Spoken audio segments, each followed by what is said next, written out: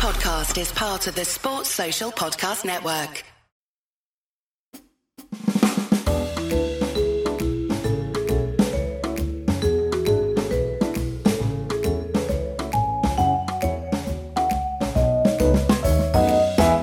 Welcome to the Wagon Wheel Podcast. I'm your host, Jared Kimber, and this show is part of the 99.94 network. On this show, we record weekly with questions from the audience via Spotify Live. This podcast is funded by Patreon, which you can join by clicking a link in the show notes. And there are many other benefits, but one of which is to ask questions first on this show. Sandeep says, I was following the Fairbreak tournament, and it seems there's plenty of talent amongst the associate team. Dutch, Japanese, Thai, Malaysian women put in good performances.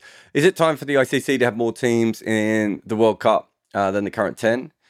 I think they had 8 in the last World Cup, didn't they, Sandeep? Am I right? I don't think it was 10.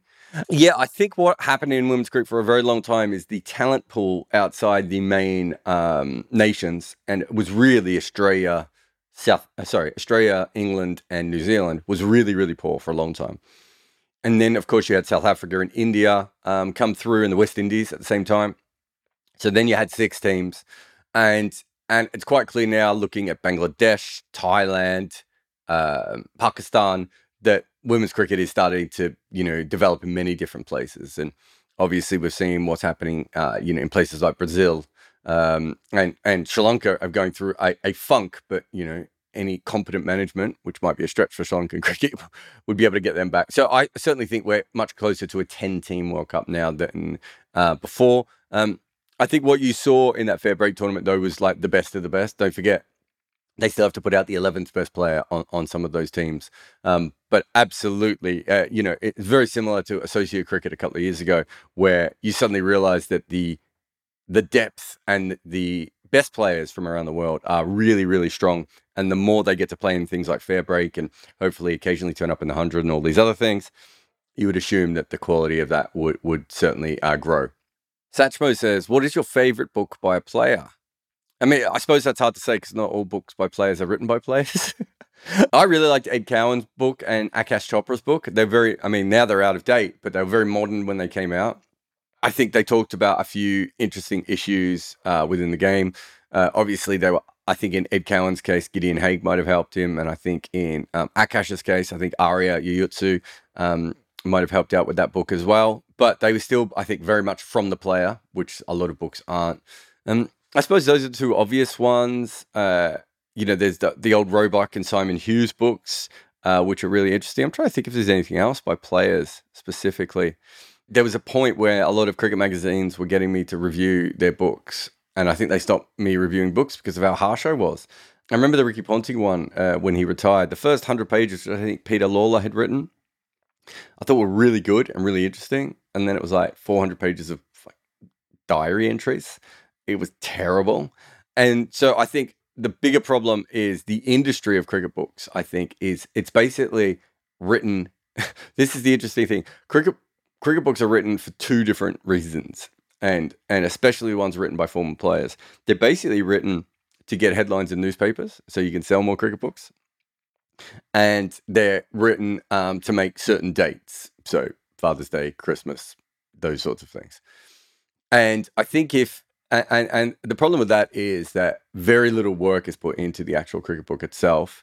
And quite often when the newspaper writers write it, it's not that newspaper writers are bad writers, but they're literally writing it so there are 7 or 8, 9 different headline-y bits rather than trying to get to the book. Also, through no fault of their own, they're usually not given that long, and they're not always given that much access to the players either. So, yeah, more often than not, books from players disappoint me or anger me. But there's certainly, I think that's probably why the Roebuck, Simon Hughes, Ed Cowan, Akash Chopra's books stand out a little bit more because they are so honest and unfiltered. It really is a player speaking to you. Whereas, some of the other books written around the world. And look, I've been asked to write. It's funny enough, I was talking about this with another writer yesterday. And he was basically saying that he would probably never write another book with a cricketer unless that there was a very good relationship between him and the cricketer that only he thought he could, get out.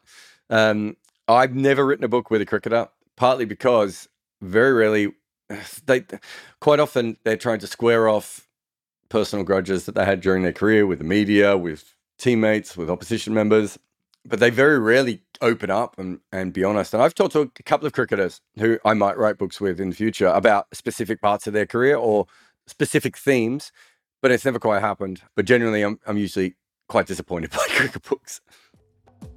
Reverse swing is one of the most incredible parts of our game, but it doesn't happen by accident. It comes from a team effort where each and every member has a job to prepare the ball as well as they can, and then through that group effort, they can get that ball to move gracefully through the air. And you know all this because you're a smart cricket fan, and yet you go out on the field to play with your balls in disarray. If you treat your pubic hair in a shoddy manner, you won't be able to pick up as many wickets as you'd like. But Manscaped have the invention for you, the Lawnmower 4.0, guaranteed to make your balls reverse. Manscaped's Lawnmower 4.0 is as graceful as a cover drive, as efficient as a Yorker in the depth, and the Lawnmower 4.0 is a true all-rounder, none of that bits and pieces nonsense. So if you're desperate for a breakthrough with your pubic hair, try Manscaped's Lawnmower 4.0. Get 20% off and free shipping with the code REDINKA. That's 20% off with free worldwide shipping at manscaped.com and use the code REDINKA. Let's get your balls going the other way. Ian Price says it's too early to say Ben Compton has cracked it on the basis of brilliant half dozen county championship games. Yeah, I think, I can see why England might even rush him into the test team, but we don't know that much about Ben Compton yet. For instance, if you are a good player and you haven't been seen that much at the top level, and it's clear he is a good player, and he hasn't been seen that much in first-class cricket, at the moment, his weaknesses are not particularly well known. It's really probably how the rest of the season goes and then how the start of next season goes. And we see that with Test cricket as well. You know, you see someone like Matt Renshaw come in and make runs and then teams sort of work him out. Perhaps you could even say the same with someone like Zach Crawley. I think Zach Crawley making that 100 probably was one of the things that actually allowed us to see a lot more of Zach Crawley bat. And in those sorts of situations, that's kind of when you start to learn. Ben Compton's different because he's a bit older, so he should know his game a little bit more than those two and maybe be slightly more rounded. But at the same point, we have to just see a little bit more of it. This is a guy not in professional, on the fringes of professional cricket up till very recently. So I don't think that we should. I don't think that we should be in a position now where we are. What's the best way of putting it?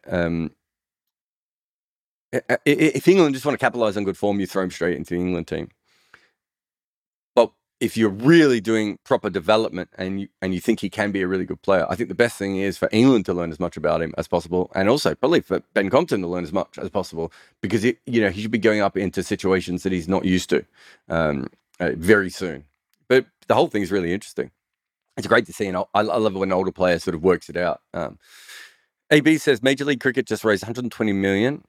In an investor round. How would you spend that money across infrastructure development, player recruitment, academies coaching, and developing grassroots engagement? So before they announced that, I happened to be on a call with them and they were sort of taking me through what they were going to do with the money. Obviously, a big part of it is going towards what I would call recruitment, but it's not just player recruitment, because when they're recruiting players, they're obviously recruiting, what would you say? Organizational knowledge, if you know what I mean, institutional knowledge. So they're doing that, and they're also getting coaches. So that's sort of a threefold thing. The other thing that I thought was really interesting is how much money they are putting into minor league cricket, which is not how franchises tournaments usually started. They usually don't worry about anything else other than the actual franchise. So to be thinking about that, I always thought that one of the Big Bash's real advantages was the Baby Bash back in the day. And you see it with the SMAT in India and perhaps now with the Blast in the UK. It allows you to continually develop players without them all being at the top level. But that's all. The Baby Bash is probably the only one there that was on purpose. The other two are just part of the system. USA thinking about that is really important. Also, think about this. If you have, I can't remember how many minor league teams is it? Is it 20 or 30 teams? When you talk about the grassroots stuff, you're already looking at that. You're already looking at how far the game is moving, because you now have professional cricket teams in all these different locations that you did not have before.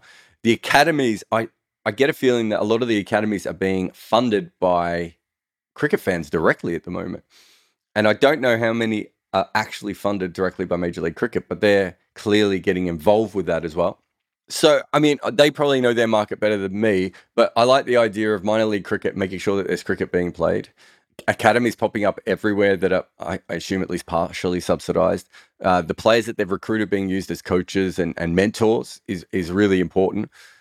I think the only other thing I would do, which I think they already have done, is try and get some key people. Is there a way that they could subsidize The Ringer to have a cricket writer? There's obviously John Boy on YouTube, but have they reached out to John Boyce or Foolish Baseball or, some of the basketball guys, that might like cricket as well? Getting Wright Thompson involved, these sorts of things. And then from a grassroots perspective, it's just getting as many kids as possible, as many plastic sets as you can, as many teachers involved in pushing the game out there. But I do think they're doing quite a few things right. I still think they're going to have a huge problem when it comes to the administration and everything else of American cricket, because that's always been a huge problem in the US. But it does seem like, from the outside anyway, they're doing a lot of things right. HW341 says, can you shed any light on what SF Barning's bowling action was like? I've heard it describes basically medium-paced leg breaks. Is that correct? Or why do you think no one has tried to mimic his style in the last 100 years? Yeah, so Barnes called himself a spinner, and at the time, everyone called him a pace bowler. He had a short ball and he had a Yorker, so he certainly wasn't a traditional spinner. And you got to remember, in those days, we had spinners were a bit more hybrid. I think is it Legler who opened the bowling for South Africa? There are still places where he's discussed as a opening bowler and other places where he's discussed as a leg spinner. Chances are he probably bowled a little bit of both. And I think that Barnes was very similar to that. If you go back and you have a look at my video, HW341, on Mustafizur Rahman, you'll see that I talk about Barnes. I think Barnes probably bowled leg spin and off spin at very decent pace. And I think that, as revolutionary as that sounds, that was probably far more common at that point, because seam bowling was only just developing. You had Spofforth, then you had Tom Richardson, sort of, really working out, Barton King. These guys were really working out how the seam could help them as bowlers. Remember, they didn't really have to do that beforehand because the pitches were so bad that swinging the ball in the air and seaming the ball didn't matter. But as the pitches start to get good in the late 1890s, then you have to actually start to think about the kind of deliveries that you're bowling and what you're doing. And that, Spofforth was probably a little bit ahead of the game there. Richardson probably worked out seam bowling a little bit earlier than other people. Barton King probably bringing the baseball. In fact, Spofforth and Barton King both brought baseball philosophies to cricket. And then from that point, it's probably that combination of the seam and working out how to move the ball, both ways in the air consistently and on purpose. That sort of takes over. So there's a lot of guys, there were swing bowlers who were probably putting revolutions on the ball to be swing bowlers. And I think that's probably how Sid Barnes started, was probably putting revolutions on the ball. But yeah, if Mustafizur Rahman, Pat Brown are two modern versions of it. They bowl off spin at top pace. I would say the difference there is that you can keep more pace on the ball with that, whereas that didn't matter as much in Sid Barnes' era because the wickets weren't as hard and weren't as flat. So taking a little bit of pace off the ball was not the end of the world. But I also assume that he did bowl that. And then, of course, the other big bowler who did that was Bob Appleyard, who is an incredible bowler, worth looking into.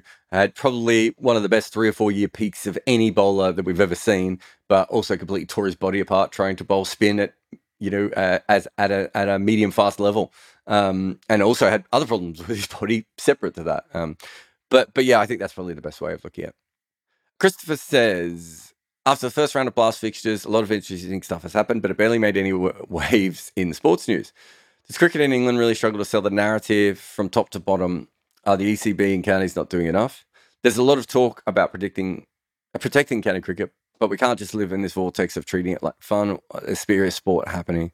Yeah, Christopher, I think you've already mentioned to me on Twitter that I kind of answered this in my latest video and podcast, where I talk about the coverage of cricket. Here's something that I haven't really talked about yet. So I went to the ECB with a business plan where I said that I could. So currently the ECB are paying county reporters and paying hundreds of reporters to cover the game. And look, it's a failure, that system. And I'll tell you why it's a failure. They don't have enough people. They're not covering the game in the right way. They're writing about it in a very old-fashioned way. And newspapers don't really want the content. And also, they have no other way of... So a lot of times, if that content isn't being used by a newspaper. It's not really going to the fans directly. What I suggested was a huge upheaval of all of that. And it was a business plan. So they would have basically been giving me some money towards it. But I would have then been going out and getting advertising and subscribers and building it up. It's essentially, it's the plan that has become 99.94. And what I wanted to do is have 18 writers in county cricket, and all of those people to be able to do video and podcasts as well, and to really have analysis there, so that at the end of each day's play, you would be emailed something like Substack with analysis in it. At the end of each day's play, you would have a podcast available to listen to, and you would have a video on YouTube to be able to follow. They haven't done that, and they're still, and you have this situation where this sort of ever dwindling support from the ECB for this reporters network, which is, it's not a tenable way to go forward, that you're paying the reporters to do it. And realistically, there are enough fans out there, but the problem is that the way that county cricket's always been covered is sort of local newspapers chipped in, and then a few people sort of covered it on whole. And so the major organizations, so Cricinfo, the Cricketer, all kind of try and cover everything in one go, rather than having writers individually, which is why this business plan I had was a huge step forward in this. Sadly, the ECB had already spent so much money on the 100, I just don't think they had the money to be able to do it. But it's obviously a huge problem, I think. And this isn't a problem for county cricket, Christopher. This is a problem right across the game. You know, there are so many things. You know, I've said this a million times, but there's no full-time professional cricket writers in the West Indies or New Zealand. And that is a huge problem for cricket. And it's not the only thing. There are not enough full-time professional women's cricket writers. There are not, T20 writers right across the way that the game is covered. But yeah, I thought that I gave the ECB a way out, where I needed a short-term investment that would have saved them a lot of money in the long term, and would have given them far better coverage, and also would have grown a whole generation of cricket writers and cricket multimedia talent. And they went the other way, sadly, with that. So I'm still happy to have chats with them going ahead. I know that the plan still works. Obviously, with 99.04, where it might be something that we still do. In fact, I still want it. I essentially want someone to cover every major cricket team in the world. From Otago through to India, if you will. Sorry to all the Otagon fans out there. Otagons? Are they called Otagons? I don't know.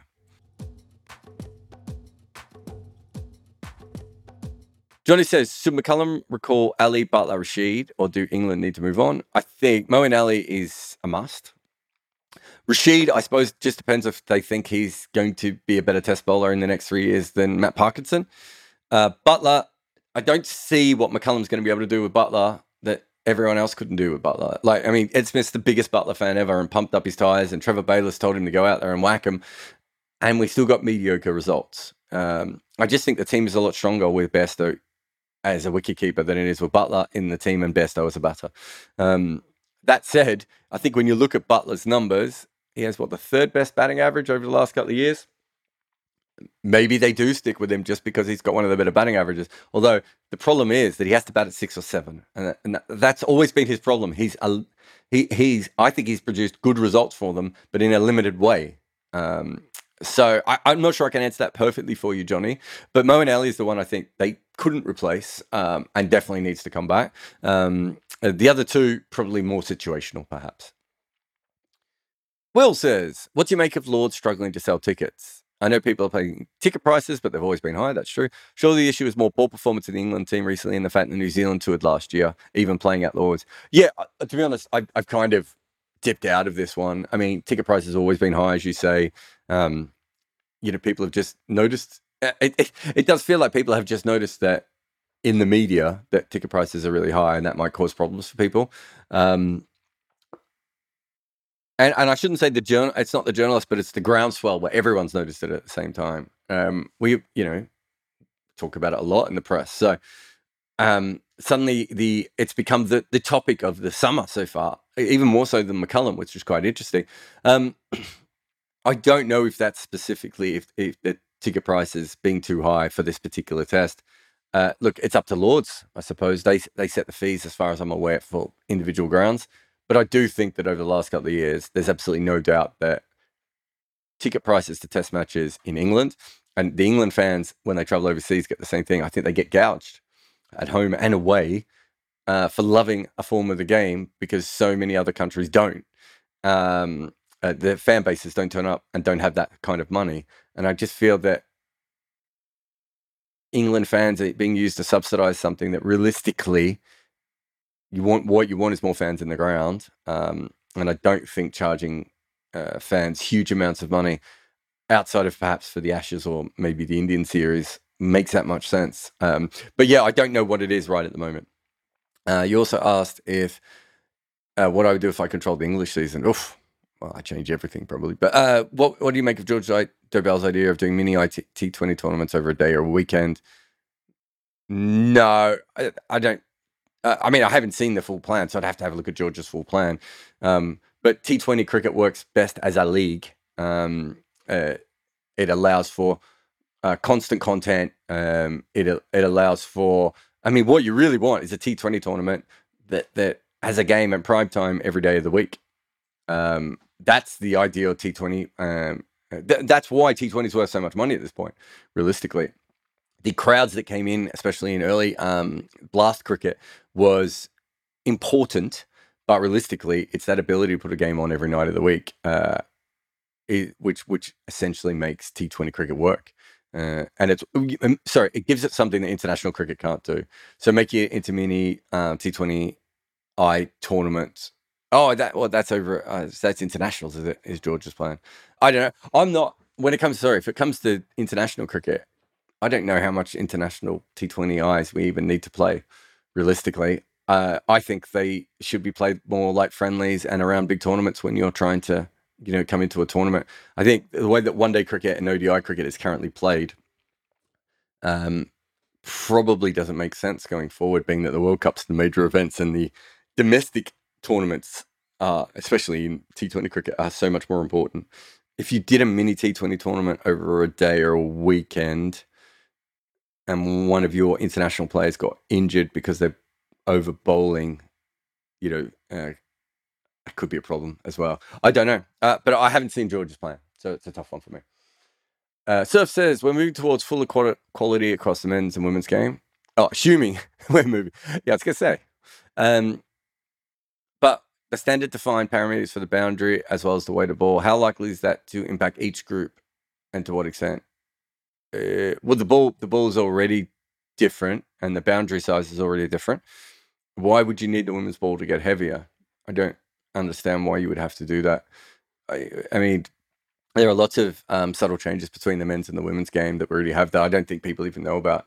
I don't see what making if you make the women's ball heavier, it means it's going to be bigger, which is probably going to really affect spinners. I don't really see the point of that, and I don't understand why would you make the men's ball lighter. So I don't really understand why you would need to do that. I think that bringing the boundary ropes in for the women's games makes sense. Although, to be honest, as time goes by, they might end up with that. But I think hand size probably isn't going to change as much. So I've got no problem with that. But, if the women suddenly decide they want the boundaries out at the same size as men's and the ball at the same size as men's, I back that as well. But I don't really see how that changes anything realistically.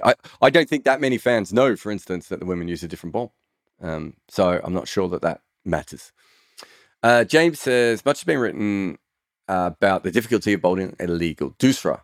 While Murali has an unusual combination of limited elbow extension and very mobile shoulders, I'm not seeing anything similar said about Suck Lane, who bowled his doosra without incident. Wyke and so few others bowl it if Suck Lane could. I don't think Suck Lane was tested as much.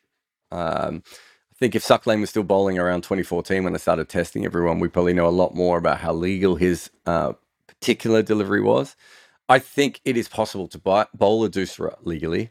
Whether it is possible to bowl it at pace legally, at the same pace that you can bowl off spin, is probably the more interesting part of that. When Suck Lane came through, I'm trying to remember if he was tested. Oh, he must have been, mustn't he? But I can't remember him being tested. My memory is, and I have to go back and have a look, that Suck Lane might have been slightly more front on. You can't compare Murali to anyone else anyway, because forget the elbow and the mobile shoulders. He actually wasn't bowling off spin with a normal action. So his Doosra is not even with a normal action. So it's not comparable to anyone else. The information that I've always seen is that it is very possible to bowl a Doosra legally. It's just not possible to bowl it legally at the same pace. But I can't really help you with the Suck Lane thing, because I can't remember if he was tested or not, which would help me out a lot more. Because then we would have some data on whether he was actually able to do it in the same way or not. My guess is that, in a way, I don't know how many people know this, but a wrong-un is slower than a leg spinner. And in some ways, I think it's a similar problem to the Doosra. The difference is that a wrong-un is only marginally slower than a leg spinner. And there are also ways that you can slightly quicken up your wrong-un to make them similar. Whereas I think when you try and quicken up your Doosra, that's when your action starts to fall apart. I think I'm saying that correctly. I hope I've answered some of that for you, James. Aditya says, based on recent selections, it seems that the Indian selectors zeroed in on KL Rahul and Rishabh Pant as successors to Rohit Sharma. Yeah, I think that seems fairly fair. What are your views on their captaincy styles and whether they could succeed international level? I'm not sure either are brilliant tacticians. Rishabh Pant, I mean, when he started captaining, I still got the mindset of like when he was first captaining, he couldn't even count overs correctly. You see some of those early games he did for Delhi. Was it last season, wasn't it? I didn't see a brilliant tactician in his captaincy. KL Rahul is sort of a little bit more of a keep the trains running on time. That makes him sound like a dictator, doesn't it? But I didn't mean it that way. But a little bit more of, I think, players like him, things happen that are correct roughly around him. Obviously, you might have to throw Hardik Pandya into that mix now because of his captaincy certainly looked quite good. But yes, I think what you're talking about here is India are picking those two guys. I don't think either of them are absolutely brilliant captains, but I think India as a team has a very good structure around them. And if they maybe modernize their white ball cricket a little bit, there's no reason why they can't be dominant in all three formats again very, very soon. So if that's the case, I'm not sure it matters that much that who the captain is. You're talking about very fine margins when you're talking about captaincy. And your other question was, along with New Zealand, they're the only major side with one captain for all three formats. Is that sustainable, desirable? I don't think it's sustainable. It certainly wouldn't be desirable for me. I think you probably need different leaders focusing on different things. Also, in KL Rahul's case, he might not be a test match player. I think he is, but I don't know what he averages mid-30s at the moment in test match cricket. If he comes back in and he gets a series where he's up against Pat Cummins or Rabada on a bunch of friendly tracks and the average goes down to 32, you're just putting a lot of pressure on him for no reason. I really think that they should be separated more and more. Kane Williamson's slightly different because I think in his particular case, that suits the way that they want to play white ball cricket. And so he's an automatic selection in all three of those teams. And if once he's in the team, probably want him to be captain because he's Kane Williamson. There aren't going to be as many cases like that going forward in cricket, I don't believe.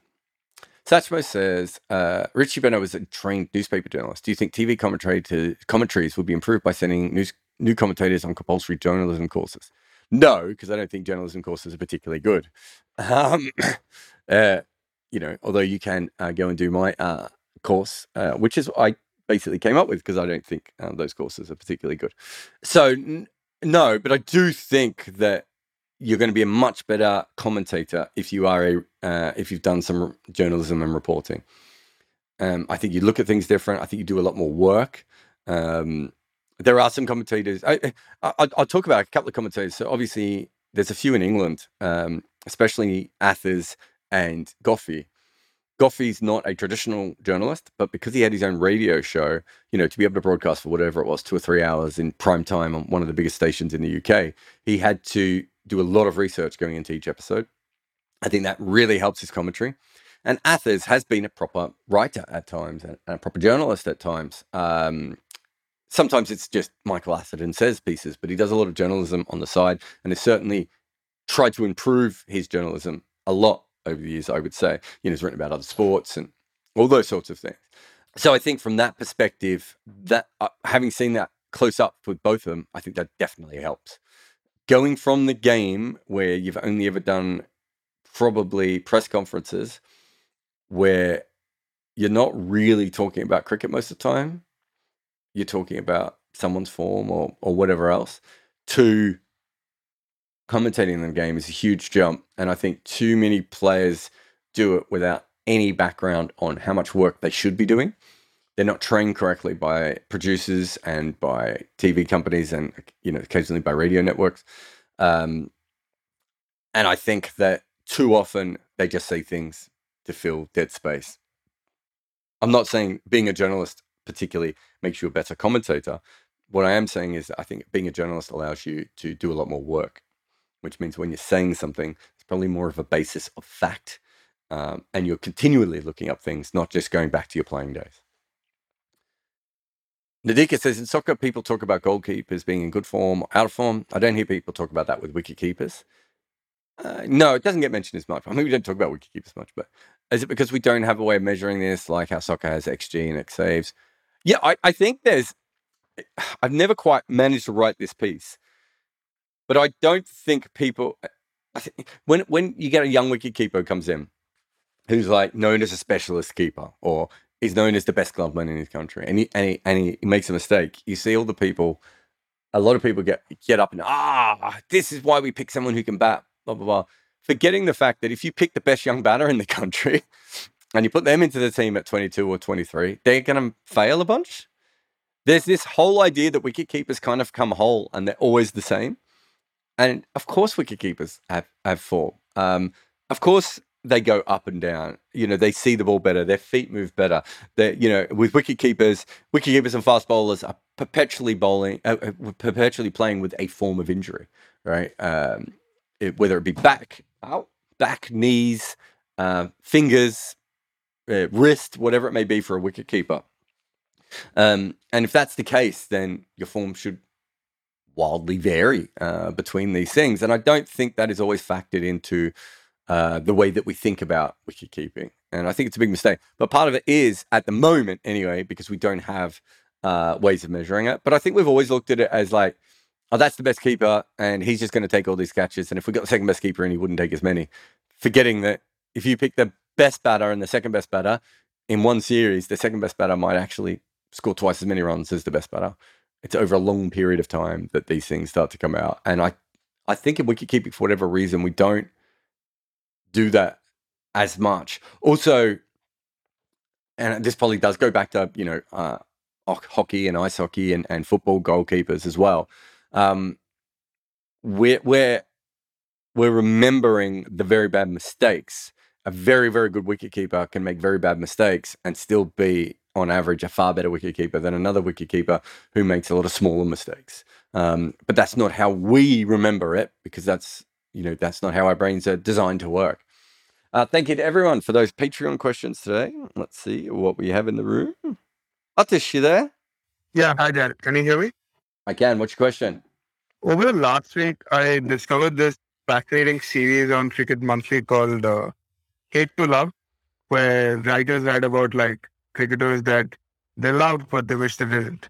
So I was wondering about it, and I thought about a couple of players that I hate to love. And I was just wondering if you have any such players that you love but they also frustrate you a lot, or for other political reasons or controversial reasons you shouldn't like. For example, for me, it's Sanju Samson, because it's frustrating. There's nothing political about it. I was going to say, you led into that, and I was like, what do I not know about Sanju Samson's politics? And it's from Kerala. So in the rest of India, a lot of people think just the fact that he's from Kerala makes it bad. There's a lot of biases around people from Kerala. But anyway, what's yours? I've actually written one of those pieces. My piece was about W.G. Grace. Yeah, I wrote about W.G. Grace because I think that W.G. Grace is such a weird figure. I remember someone from the MCC was upset that, I can't remember what it was, but I'd done something, I can't remember if it was around Rachel Hayhoe Flint or something, where they were like, well, you've mentioned Rachel Hayhoe Flint here, but you haven't mentioned that that she was, I don't want to say pro-apartheid, because that's probably too strong a stance, but Rachel Hayhoe Flint believed cricket should be played in South Africa during apartheid. She tried to get the second Women's World Cup into South Africa, and in the first Women's World Cup, they actually had a tournament. They actually had a team that was essentially South Africa, but it was called the International 11. And they were very upset with me. And I said, well, you work for the MCC. How often do you mention that W.G. Grace said women shouldn't play cricket? And he's such a frustrating figure for cricket. I don't think people understand how much better he was. I'm trying to remember the stats, but there was a particular year in which W.G. Grace made 11 first-class hundreds, and the rest of cricket in England made 8. He was that much better than the game, better than Bradman was. And he also is the reason that the game is how it is. He was the first person to work out. So before W.G. Grace, players would play on their front foot or they would play on their back foot. So when we talk about front foot and back foot players, they literally had front foot and back foot players. W.G. Grace was the first one to basically work out, well, wait a minute, if the ball's pitched here, I come forward. And if the ball's pitched here, I go back. He essentially invented modern batting. On top of that, he was a global megastar before we had global megastars of sport. I can't remember how many countries he went to, but he traveled around. But he was also a grifter. He was untrustworthy. He was obviously, he made KP look like, he made KP look like the least egotistical man you'll ever meet. He played as an amateur, but absolutely made more money than any of the professionals, yet still talked down about them. If he wasn't involved in match fixing directly, there are certainly serious allegations of certain things that he did that are baffling. There's obviously the fact that, he tried to intimidate entire teams, umpires, everyone. He was this ridiculous figure, but also cricket needed someone like that at that time to explode the game from what was essentially a game that it was almost a street game with a bunch of posh people playing it. It needed to explode into the big sport that we have today. And W.G. Grace played a big part in that. So that's why I picked him. I still like watching Mohammad Azharuddin bat. Obviously, not an ideal role model in any particular way. Mohammad Asif is probably, I suppose, maybe even more that. Yeah. Check how often. I was WhatsApping Mohammad Asif recently. Check how often I've talked about Mohammad Asif. Mohammad Asif might have had one of the biggest impacts in world cricket that we will ever see, and has nothing to do with his match fixing or his drug charges or anything else that he did. It was simply the fact that Mohammad Asif invented the wobble ball, which looks like it's going to completely change cricket forever at this point. In 10 years' time, I might look back and go, change it for a little while. But at the moment, it looks like it's having a huge impact. But you can't overcome the fact that Mohammad Asif did all the things that he did.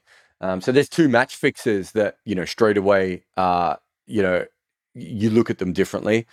I'm trying to think if there's anyone else, but those are the two that come to mind straight away. I don't know if it's a love to hate thing. I didn't really like writing that column. I don't think it's a really weird thing to say to a professional sports writer, that you should write about a player that you love to hate, which is probably why I picked W.G. Grace rather than a more modern player. But on a very basic level, there are players that you probably don't like as much for, any normal biases that any other human being has. And it becomes a little bit tricky. But I can't think of that many others that I love to hate. I suppose when I was younger, Arjuna Rangatunga, as a captain and a player, the way he played, I really, really admired. But, mostly he screwed over Australia. If you're a young Australian fan, you're like, don't do that. But yeah, certainly I think as a player, he would have been a huge hero of mine, I think, in a way that Martin Crowe probably was. But because it felt like he hated Australia so much, he was a hard player to get behind when I was younger. But, looking back at the way he led a team on and off the field, and also the way he played it, despite the fact that, his physical presence wasn't quite what it could have been. So he might have been another one from when I was younger. These days, I don't know if I love to hate anyone. You kind of appreciate all the players who've made it for their various reasons. And if I hate a player, it's probably because I know them. But I thought it was hate to love, not love to hate. Well, either way, it's the same thing, isn't it? Do you know what I mean? Like it's one of those things that what that is a writing device. And why the Cricket Monthly came across it is because they realized that they could just contact a bunch of cricket writers around the world and everyone would have a player that they have a thing with. I don't think that many people were like, I love to hate them or I hate to love them, or what they were saying. What it is it allows you to write with a complicated mindset. Does that make sense? So when you're writing about that player, you're going to be writing positives and negatives about them, which isn't the normal way that you usually write about a player in that sort of way. So I don't know if it was Usman or Rahul or Sidvi or whoever came up with that idea, but it's a old school magazine writing tactic that allows you to get a free column once a month from a writer who's always going to have an opinion on a player. Yeah. All right. Thanks. No worries. Cheers. Thanks for your question.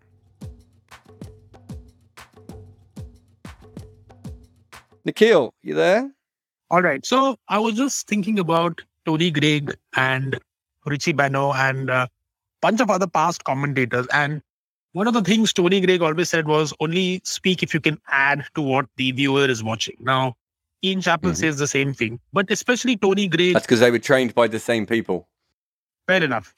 But my other point is, I'm specifically talking of Tony Greig or any of those past commentators. Did they really do that? I think they just had a better voice or a better accent than a lot of commentators today. But my larger point is essentially TV commentary, with the exception of, say, a Benaud or a Chappell, has always been stating the obvious. I mean, Tony Greig often stated the bleeding obvious. He often said, oh, wow, that's a great shot. Oh, it's on away to the boundary. He just said it in a way that was different and more palatable. Michael Holding as well. Okay, I love the man. I would do anything for him, but he is not a particularly insightful cricket commentator.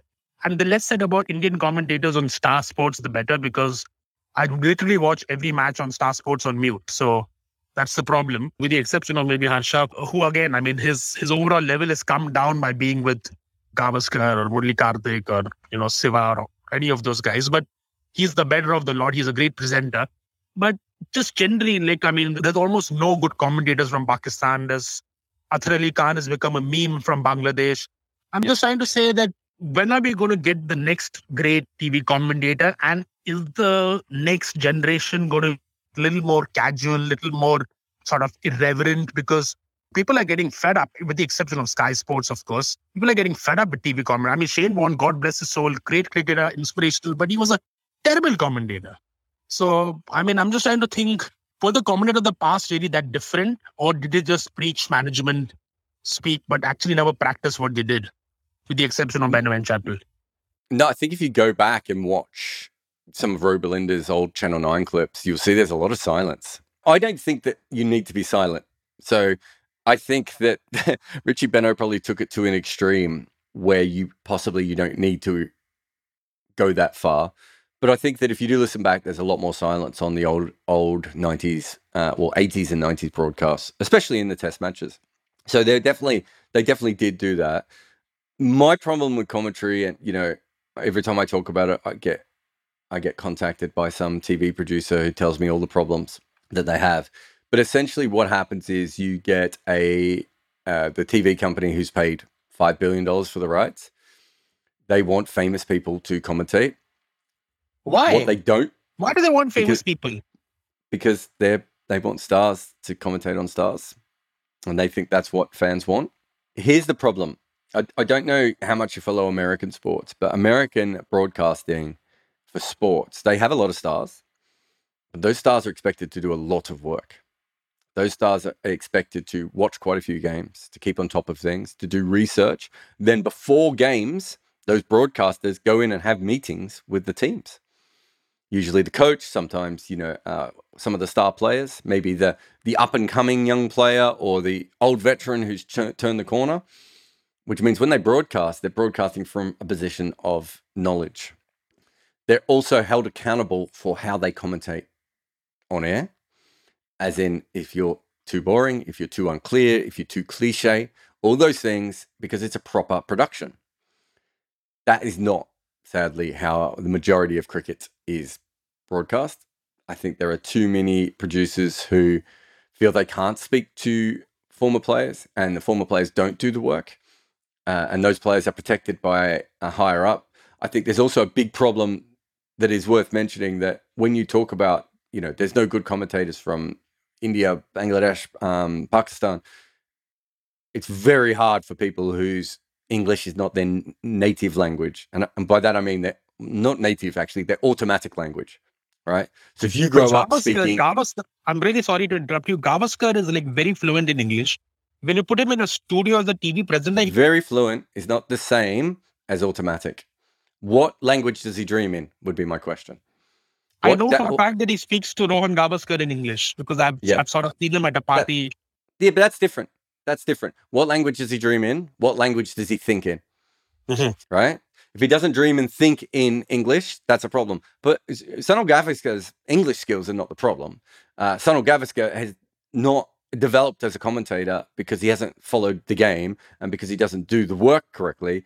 Occasionally, I've said this before on this very podcast, occasionally he says something that's so insightful and I'm just like, oh my God, this is what he should be doing.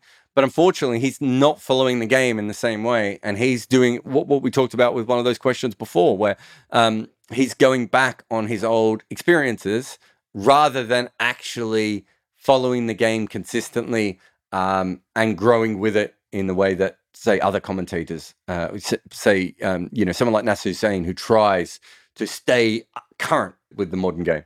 So there's a lot of different problems. The other problem is... Oh, sorry.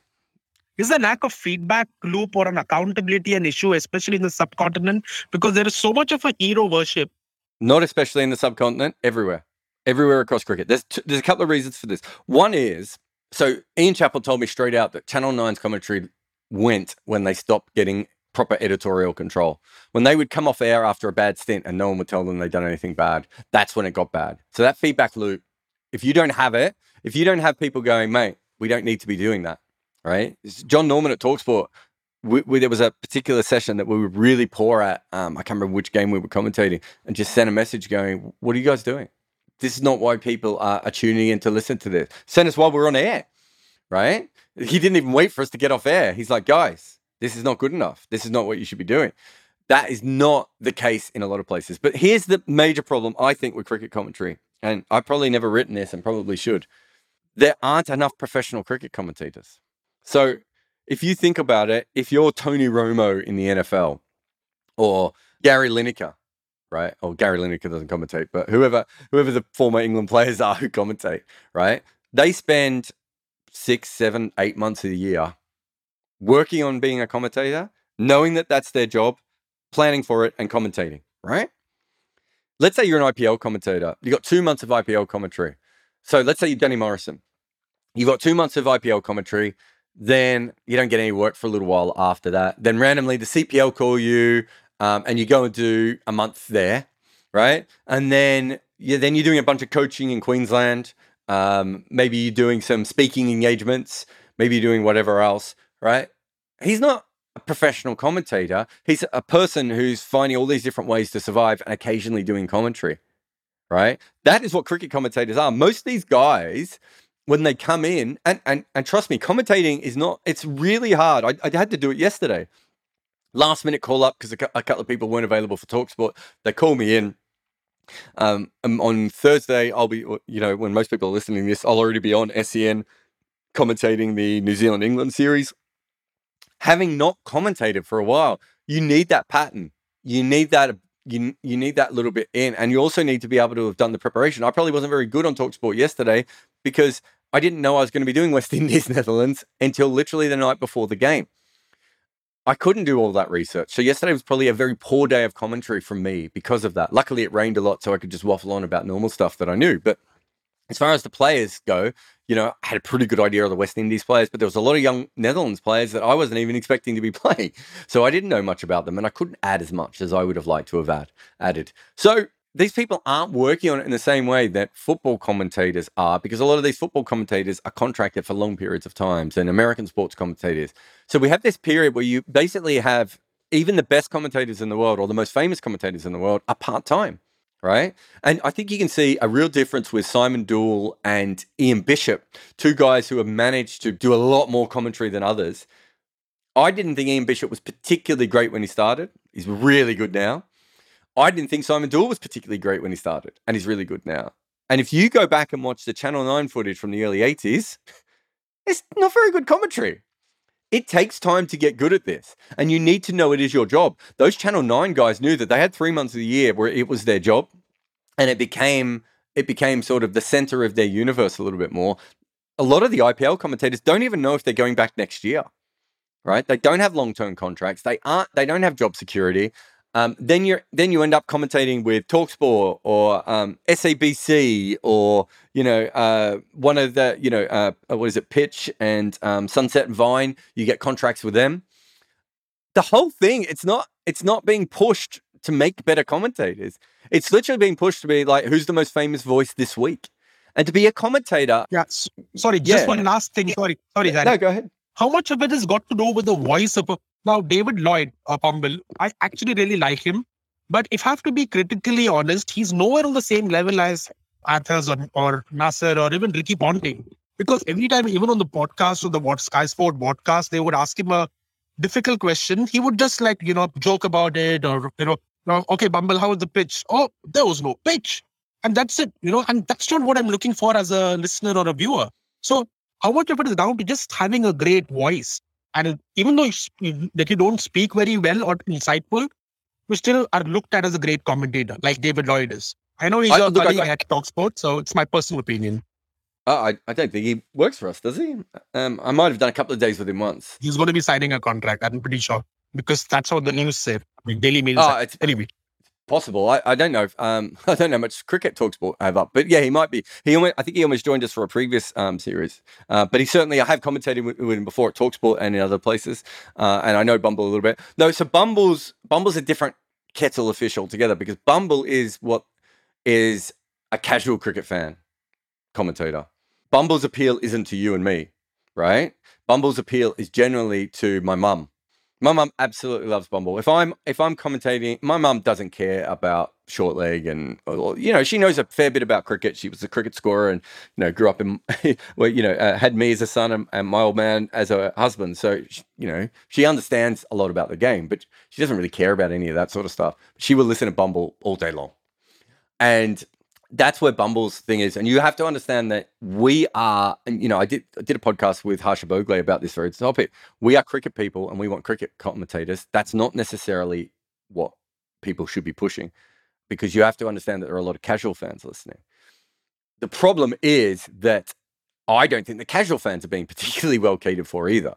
I don't think the level of commentary in any way is high. And I think it's partly because of the way TV companies and occasionally radio organizations, although radio is so not important in cricket anymore, hire people. But I also think it's this thing of very few people think of themselves as a commentator and plan and research and do the work. Listen to Ian Bishop, Damien Fleming, Simon Doull. Listen to what they're saying. Even Damien Fleming's telling jokes all the time, but you can also tell he's read everything that's on Cricinfo. He's probably gone out and done some other research and talked to some people to work some stuff out. Simon Doull does a lot of research. Ian Bishop is constantly quoting random, sometimes he'll quote something from Cricinfo or CricBuzz, but quite often he'll quote something from like a blog or somewhere else. There's certainly they're doing a lot more research. I think those two people particularly... Murali Karthik, on the other hand, still thinks runners are allowed in international cricket. I mean, it baffles me. Yeah, and so I think there's a big difference between people who take the craft very seriously. I've told this story before, but I had a former international player commentating with me at one stage, and he came off air. First time he'd done it, he's like, "That was easy. I could do this forever." And I was like, "Well, then you're not doing it right. It shouldn't be easy, right? If that's the case, you're just talking about stuff that you already know, right? Now that the trick is for you to be able to do this, also to learn how to communicate." Right? I don't think commentators are taught how to communicate correctly. I don't think they're taught what the job means from a research standpoint. I don't think they're held accountable enough for what they do. But mostly, I think it's because, I'm going to do this test, then I'm going to have 3 weeks off, then I'm going to do this. I'm actually coaching an academy this week. Then I've got a bunch of speaking engagements, and I've got a sponsor golf tournament that I have to run. Oh, and then I have commentary on the end of that. And I think that too often that is the case. There's too many parts of the system of cricket commentary that don't allow for us to have better commentators. And as someone who's done consultancy work for broadcasters before, it's like if you what they do, and I promise you this happens over and over again, they just keep going for the next player who's retired. They put them on air, and then they if they're good, they get more work, and if they're bad, they get no work. And it's like, well, You've just thrown someone on air with no stuff. And they always say the same things. They always say, just be yourself, right? And I always do it in a different way. When I get commentators, I always say, you're here because you're you, right? But this is specifically why I've hired you. This is what I'm looking for from you, right? And I really clearly state what I'm looking for from them. You know, you played here, you did this, you know about this, this is what you're passionate about, this is what you're good at communicating, this is what you want to do. This whole idea of like commentators is natural. It's like, I was with Dan Norcross when he started. He had a great voice. He's a 10 times better commentator now than when he started. Brett Lee is one of the best examples of this. Brett Lee is still a very average commentator. He was unlistenable to for 5 years, right? I think Channel 9 didn't allow him to develop because he was surrounded by, Ian Healy or, Shane Moon talking of pizzas or... Also, his best friend was the reason he was on that commentary. And I don't think his best friend it gave him the job, but I don't think they helped him develop. I think he's got a lot better over the last couple of years as he's developed outside of that Channel 9 thing for many different reasons. But essentially, Brett Lee got better at it. Most people get better at it over a period of time, except for the ones who still say the same thing over and over again. And look, Ian Chappell, you talked about him as a very good commentator. He has about 5 stories that he rehashes all the time. That again, should be trained out of him, right? Come up with more stories, talk to more people, get more interest. So I certainly think that all those things are a problem. But the fact that we have seen commentators get better over time, I think suggests to me that there is a way to do it. And I think at the moment, this idea of former player is currently famous or hot, or and so we'll get them on. They're good, but they weren't that good, so we won't get them back next year. Oh, but now they've just released a podcast, or they're really popular on social media, so we'll get them back again. It doesn't work. When you get a commentator, you have to train them up to be. This is what the job is. This is what the work is. And the best commentators I've worked with, as far as former players go, do a lot of research. And that's the difference, being able to do a lot of research. There are some people who are very good at blagging because they do have a good voice, as you said, and also because they're very good at talking. Cricket commentary, whether it be TV or radio, is essentially a conversation. People who are very good at conversation end up being very listenable to, even if they're not always giving us the insights that you and I might like. And I think that in this particular case, that is something that you can help commentators with. And I think that the easy thing to do is to pile onto the commentators. And we've all done it. And I've done it 100 times. The more important thing to do is to look at why this happens. And it's not the commentator's fault. It's quite literally, it's not even the producer's fault in some places, although sometimes it is the producer's fault. But quite often it's the fact that these people don't have it as a main job, and they're not taking it, they're not thinking about it as a main job. And if you think that you can get by just by being your name, you will get by being your name. If you start to be held to account, things change. Thanks, Jared. My dream commentary team, by the way, still is you and Andy Zaltzman, with Gideon Haig sort of floating in and out. Thanks so much. I tell you what, one day me and Andy will definitely do commentary together. I promise that. But thank you very much for your question.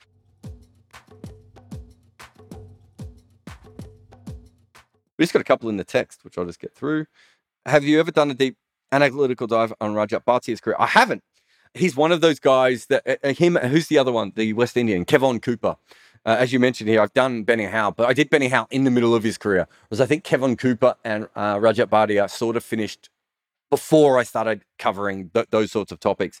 But Rajat Bhatia's numbers always stick out to me. There's no way I'm never not going to do it, just because I think he's a really interesting cricketer. And Kevon Cooper is the other one that I would really like to do. Dhruv says, how can people in associate nations create a career in cricket? Well, it depends on what kind of career that you're doing. But basically, I think that there's huge opportunities in associate cricket, because quite often there are fewer people going for those jobs. And there's also the ability to make media, if it's a media position, there's the ability to make media, if you look at someone like Andrew Leonard in Ireland, or Peter Della Penna in the USA, or Bertus de Jong in Netherlands, if you become an expert, you become the go-to person, and then you can build a career on the back of that. And if you're talking about working with teams, again, the more that you can offer a team, especially an amateur team, the more likely you are to build a career going forward. And you end up being maybe the Mr. Fix-It person, and maybe you end up being the team manager or something bizarre like that, or the social media manager, or whatever that may be. But I think there are a lot of opportunities in associate cricket because I think it's growing so fast, and that means the industry around it is growing so fast as well. Siddharth says, most talented cricketer to not succeed in international cricket. I suppose Graham Hicks, a fairly good example of that. Ian Bishop, I suppose, did succeed. Brett Schultz is probably another. I mean, there's heaps of fast bowlers. So if you're talking injury-wise, there's a lot of fast bowlers that are like that. Chuck Fleetwood-Smith, because of the war, probably we missed his best years.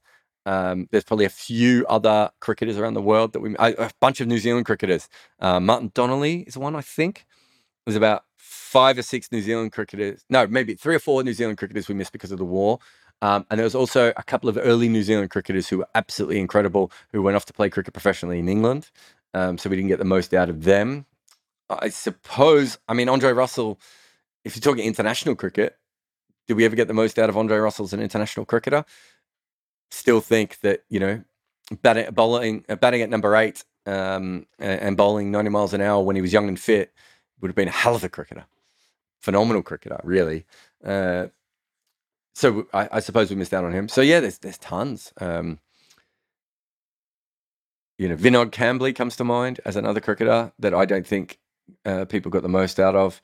There's a lot of cricketers in, someone like Matthew Elliott and Martin Love, perhaps Stuart Law, those sorts of levels of cricketers that were absolutely top level cricketers who just didn't play enough because the team was so strong. Probably, I'm trying to think if there's probably a bunch of Australian middle order batters I'm missing as well. I see Law is a perfect example of that, but quite a few others as well. And if you look at it, I mean, Roddy Eswick, who's the current West Indian assistant coach and bowling coach, I think, he has a bowling average for Barbados of like 21 or something like that. There's a whole generation of West Indian cricketers who were just incredible. Richard Austin couldn't get in the team. The team was so strong. So there's a bunch for you, mate. And Keshav says, last week you talked about Simons, Ponting, Mark Ward's fielders, and that got me thinking, can we have the best fielders ranking in cricket in future based on catches taken, drop, run-outs, hit, missed, runs saved? Yeah, so we would never do it on those metrics. And those metrics are a bit reductionist. The best way to be able to do it is to have a spatial, especially for outfielders. No, actually, you can do it for everyone. Yeah, you can do it for everyone. Is to have some kind of a spatial tracking camera that is recording the physical movement. So think about it this way. An edge comes and the ball goes towards Masali Raj's hat over here, right? One player dives and drops it. Another player doesn't dive at all, and we don't count it as a chance. The third player moves their feet across a couple of steps and take it as a catch, right? We know that, the edge that goes, 1.5 meters to your right, let's say, at pace, we know that we have probably that happen in international cricket, let's say 1,000 times a year, right? Probably not that many, but however many. If we get to the point where we can spatially track that, we can tell you if we have let's say it is caught 67% of the time. That's probably a bit high, 58% of the time. We will then be able to tell you if there are players who are regularly catching above the average or stopping the ball above the average and below the average. Spatial tracking can tell us all of that. And at the moment, we're held back by the fact that we play cricket on so many different grounds and that no cricket board that I'm aware of has invested in this. I talked to the Big Bash about this in 2017. They were mad keen to do it, which I think was their phrase, and they still haven't done it. And so that's the best way to be able to tell who the best fielders are in the world. It's a really simple one. We'd be able to tell who the best runners between wickets are. Also, we'd learn a lot more about field placements. It would be absolutely brilliant. But honestly, I don't see it happening within the next 5 years of cricket. Anyway, thank you to everyone for coming on board, listening to this live or listening to this on the podcast and watching me on the YouTube. Thanks to Bodyline T-shirts for my T-shirt. And thank you for all of your support.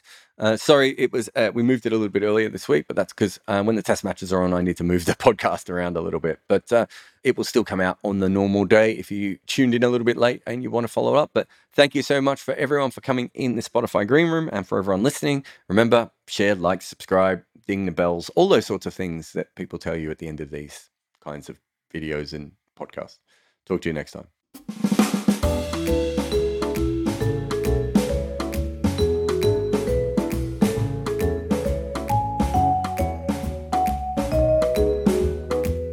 Thanks for listening to Wagon Wheel on the 99.94 network. For more information about us, go to 9994dm.com, and you can also sign up for our beta launch. And if you have listened this long, you probably like what we do, and that is great. So please rush over and support us on Patreon, which has many extra advantages the podcast doesn't have, like asking earlier questions. And if you want more content, well, I have good news for you, because we have a lot of things. You can follow us on YouTube, where we make all kind of crazy stuff like complete history of New Zealand opening batters and how Kagisa Rabada was dismissed from a zombie ball. We do a similar thing on TikTok. I also have an emailer that sends out a couple of columns a week, and we run another podcast called Double Century on the history of cricket. Red Inker is made by me, Jared Kimber. Nick McCorriston is our sound maestro. Mukundra Bandreddi presses record on the videos and then falls asleep. Orajossi Sempati makes the podcast into video gold. And Shubhankar Bhattacharya makes pretty graphics.